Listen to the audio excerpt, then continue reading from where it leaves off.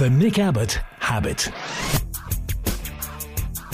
I record this podcast on Wednesday, so I'm assuming that the enormous rock hurtling through the inky void of space that has been given the inappropriately benign name of Florence didn't hit us between the time I say this and the Friday when it goes live.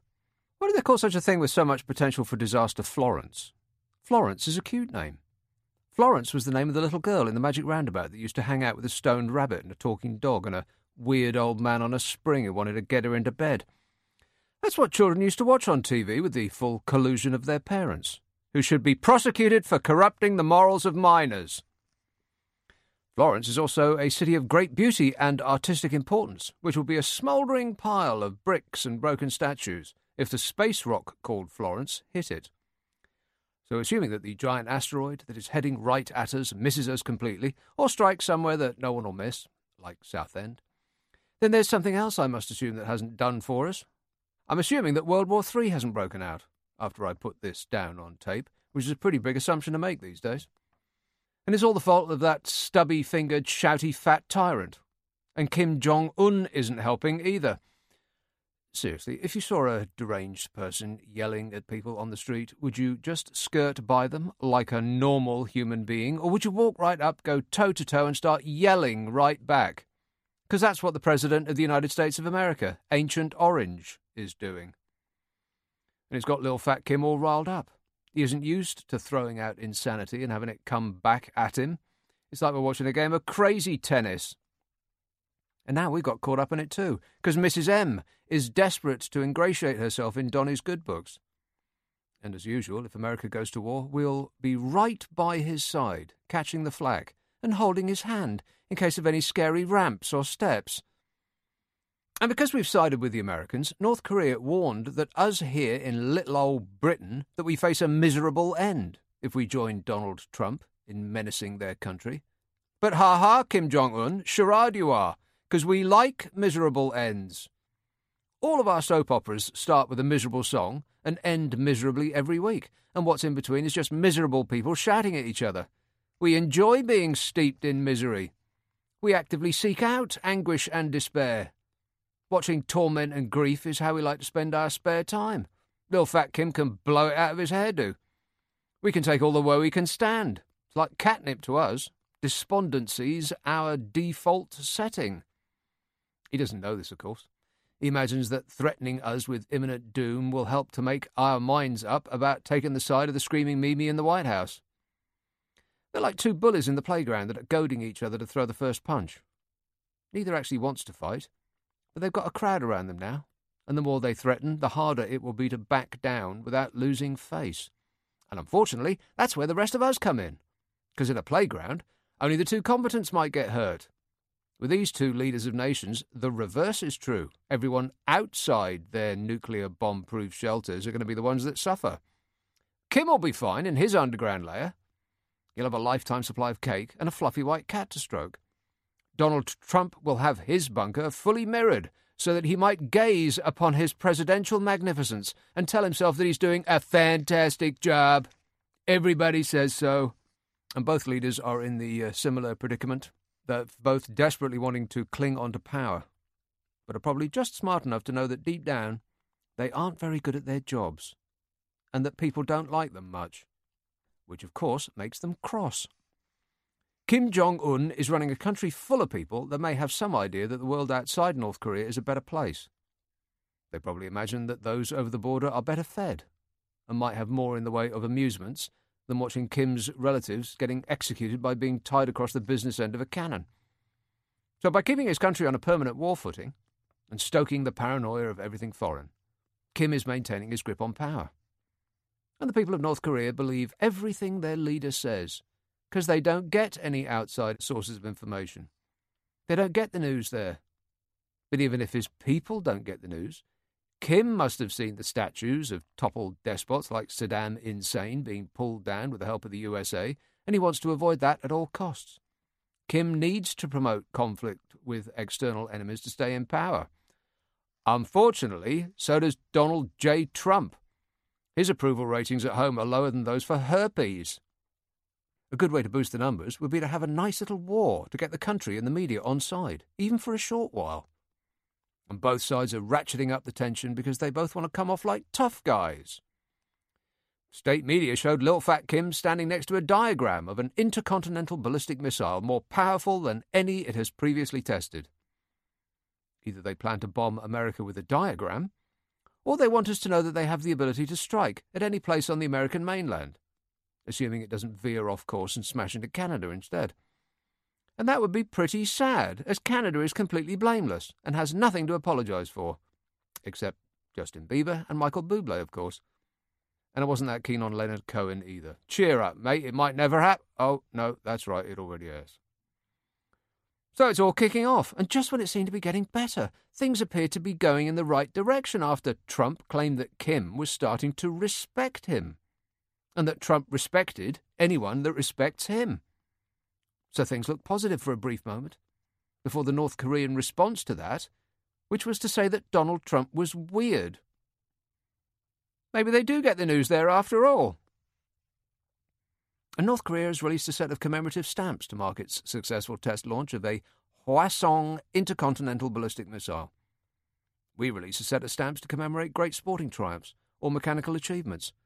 They put out some to celebrate the ability to kill lots of foreigners. They were released just days after it fired that rocket over Japan. They were aiming at Guam. But that's so small, Kim probably couldn't hit it with a bat if he was sitting on it. North Korea launched 2 Hwasongs in July, and the commemorative stamp shows leader Kim Jong-un clapping, surrounded by cheering soldiers, as the Hwasong launch took place. Look at his chubby little cheeks, he's so happy! At least they've moved on from the Hwadong rocket, which is good because it would have been flat-out embarrassing to be annihilated by a big cylindrical tube called a dong. Another stamp shows a picture of a missile being launched against the backdrop of a world map because, he plans to kill everyone. And there are English phrases written on the stamps, such as demonstration of strategic nuclear force of the Workers' Party of Korea. So they've been produced for us to read. Little do they know that because of our world-beating and highly expensive education system, we can't read in this country, so you can stick it up your jumper, Kim Jong-un.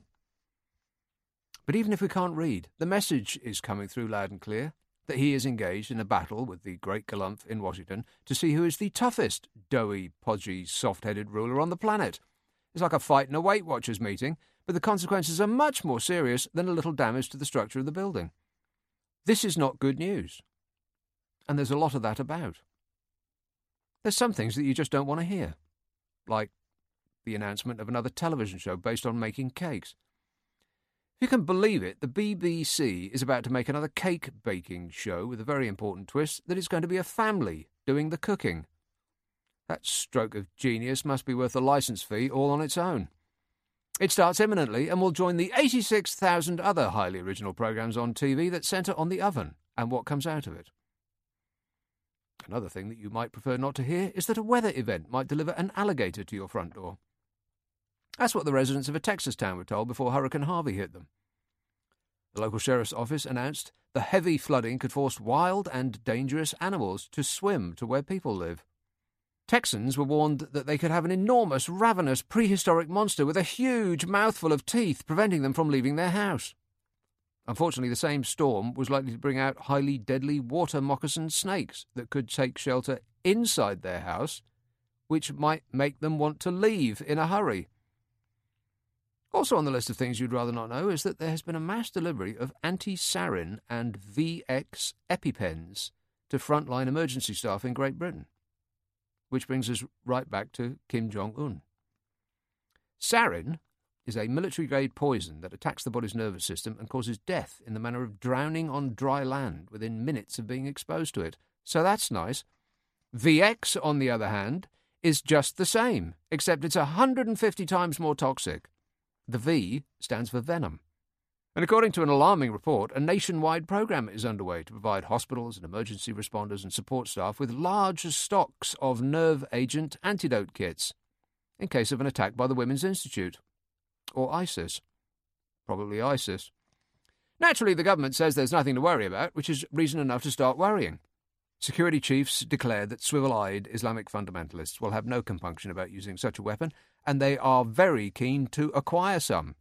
And we all know who's got a lot of it. VX was the weapon that did for Kim Jong-un's half-brother in the airport in Kuala Lumpur in February. His half-brother is now more than half dead. The stuff's classified as a weapon of mass destruction, and apparently the gas it gives off is even more poisonous than the liquid, making it very attractive to terrorists and the leader of North Korea. You might be wondering which pariah country could come up with such an evil product. Which disgraced nation could be so monstrous as to invent such a hideous and evil substance? Well, that was us, that was. It was invented in jolly old England. And now we're preparing for it coming back home. Back home to the 19th happiest place in the world, according to the World Happiness Report, which is an actual thing that I'm not making up.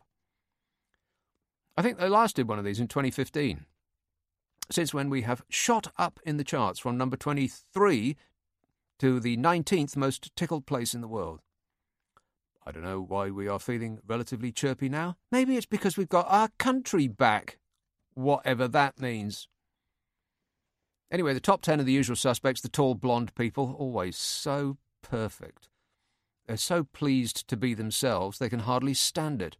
Norway, Denmark, Iceland, Finland, the Netherlands, Sweden, all in the top 10. The top 10 most ecstatically cheerful countries, probably because they get to have a lot of hot 6-foot blonde sex with each other. Switzerland is in there too, because that's where the Nazis stashed all their gold and the Swiss don't have to give it back. And Australia and New Zealand make up the top 10 because they're so far away from anywhere else that they've become adept at amusing themselves. Canada's in there as well, but who cares about Canada? No one, that's who. They can take their maple syrup and their Gordon Lightfoot music and f*** off. Of course, as soon as Donald Trump finds out there's a border that America shares with Canada, he'll want one of his big, beautiful walls up there as well. In the meantime, he now says he wants a see-through border. A see-through border wall between the US and Mexico, where the bad hombres are. You know, they're rapists and murderers, and some of them are nice people, I suppose. Except it's not going to be a wall if it's see-through, unless it's going to be made of glass, or woven out of that golden candy floss foam that hovers above Trump's head. It's not a wall if you can see through it. That would be a fence that Mexico won't pay for. And he's getting 4 companies to build 4 prototypes for the wall, and they'll have anti-climb features to deter illegal immigrants from going over the wall. So I suppose they'll have to go round it or under it. I hope I'm not giving the rapists and the murderers any ideas when I say that. And it's all because Donny mentioned the wall once on one of his comedy clown rallies, and it got a huge response, so he kept saying it, hoping the cheering would never stop, and now the American people are stuck with it. Because to admit it's a stupid idea would be for the orange nightmare to appear stupid. And he is very smart, as he keeps telling us. Donald Trump's going to make the Americans spend $20 billion on a see-through wall spanning a 2,000-mile frontier, and he's threatened to shut down the government if they don't give him the money to do it, because Donny wants a treat. He's been grumpy lately because the crowds at his Nazi rallies are thinning. I mean, nasty rallies, not Nazi rallies. That's something else. Although. But like most of what he tweets while sitting on the toilet staring at pictures of himself on the television, it's all just nonsense. Last year there was another major study that said that immigration benefits America.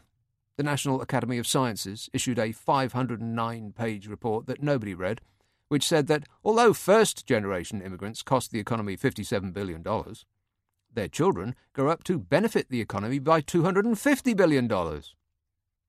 But then that was the conclusion of the National Academy of Sciences, which has the word sciences in its title, so no one was interested. If it was the National Academy of What God Told Me, then everyone over there that voted for Donny would be all ears. Of course, in this country over the past year, it's been all about Brexit and how the negotiations are going, and I can tell you. The EU's said that we have smelly pants, and we've said that the EU has smelly pants, and that's where we are after only 3 months of intense talks. And yet Britain's Brexit chief, David Davis, declared himself determinedly optimistic about Brexit.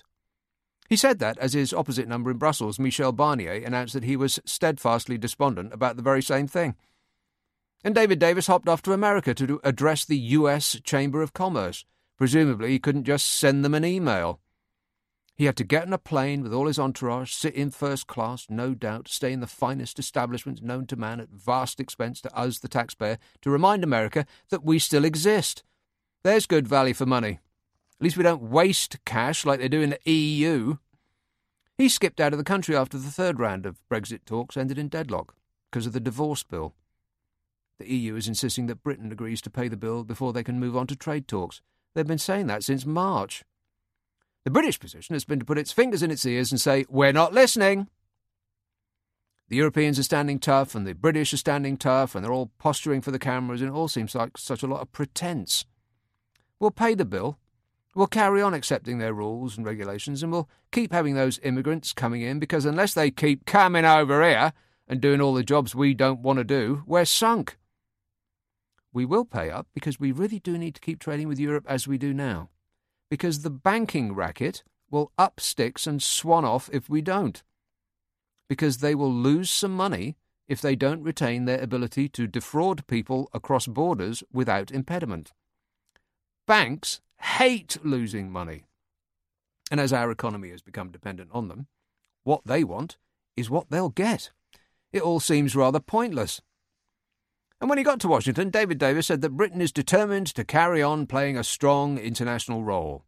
After all, where would all those dictators and despots hide the money they stole from their people and buy the weapons to keep them in check if we turned our back on them? It's what we do for a living. It's too late to learn some new skills now. We might as well stick to what we're good at. The International Trade Secretary, Liam Fox, said Brussels must not be allowed to blackmail Britain by demanding the Brexit divorce bill is settled before trade talks can start.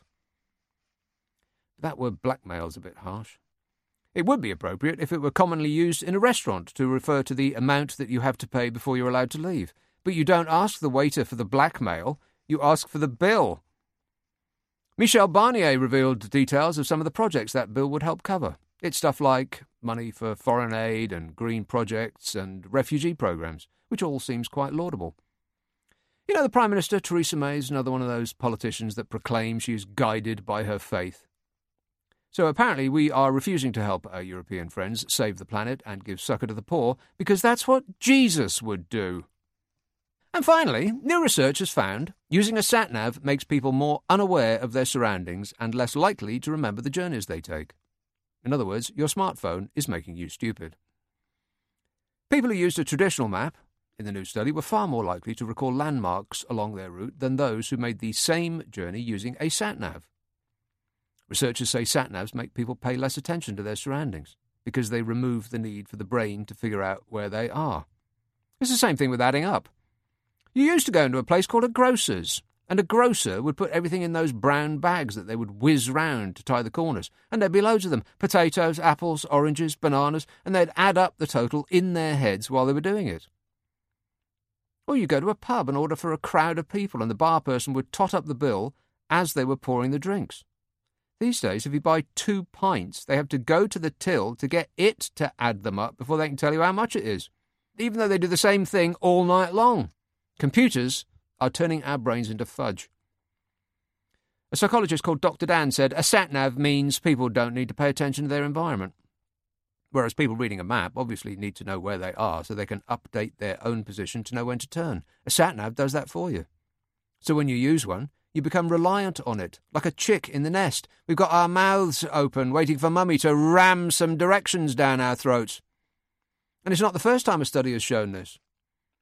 A previous study by the University College London involved researchers carrying out brain scans on participants as they attempted to navigate a virtual map. And those finding their way themselves showed spikes of brain activity, while those relying on a sat-nav showed no additional brain activity at all. And that's about the sum of it. Your phone's causing your brain to seize up. Get your face out of your phone, kids, and take those headphones off while you're at it. There's a multicoloured high-definition world in surround sound out there. Try it. You might like it. Unless you're listening to this on your smartphone through your headphones, in which case carry on, because this is educational. You are much smarter now than you were when I started to speak about 20 minutes ago. You can feel it, can't you? You're welcome. For further instruction, don't fail to find my ebooks on Amazon, the most recent of which can also be had in tree-killing paperback form, and has a picture of me on the front in very great danger from being eaten alive. And I will be teaching again on LBC Fridays and Saturdays from 10 p.m. And back here for another podcast on the 22nd of September. And until then, I appreciate your attention. A Big Things Media production. Big Things!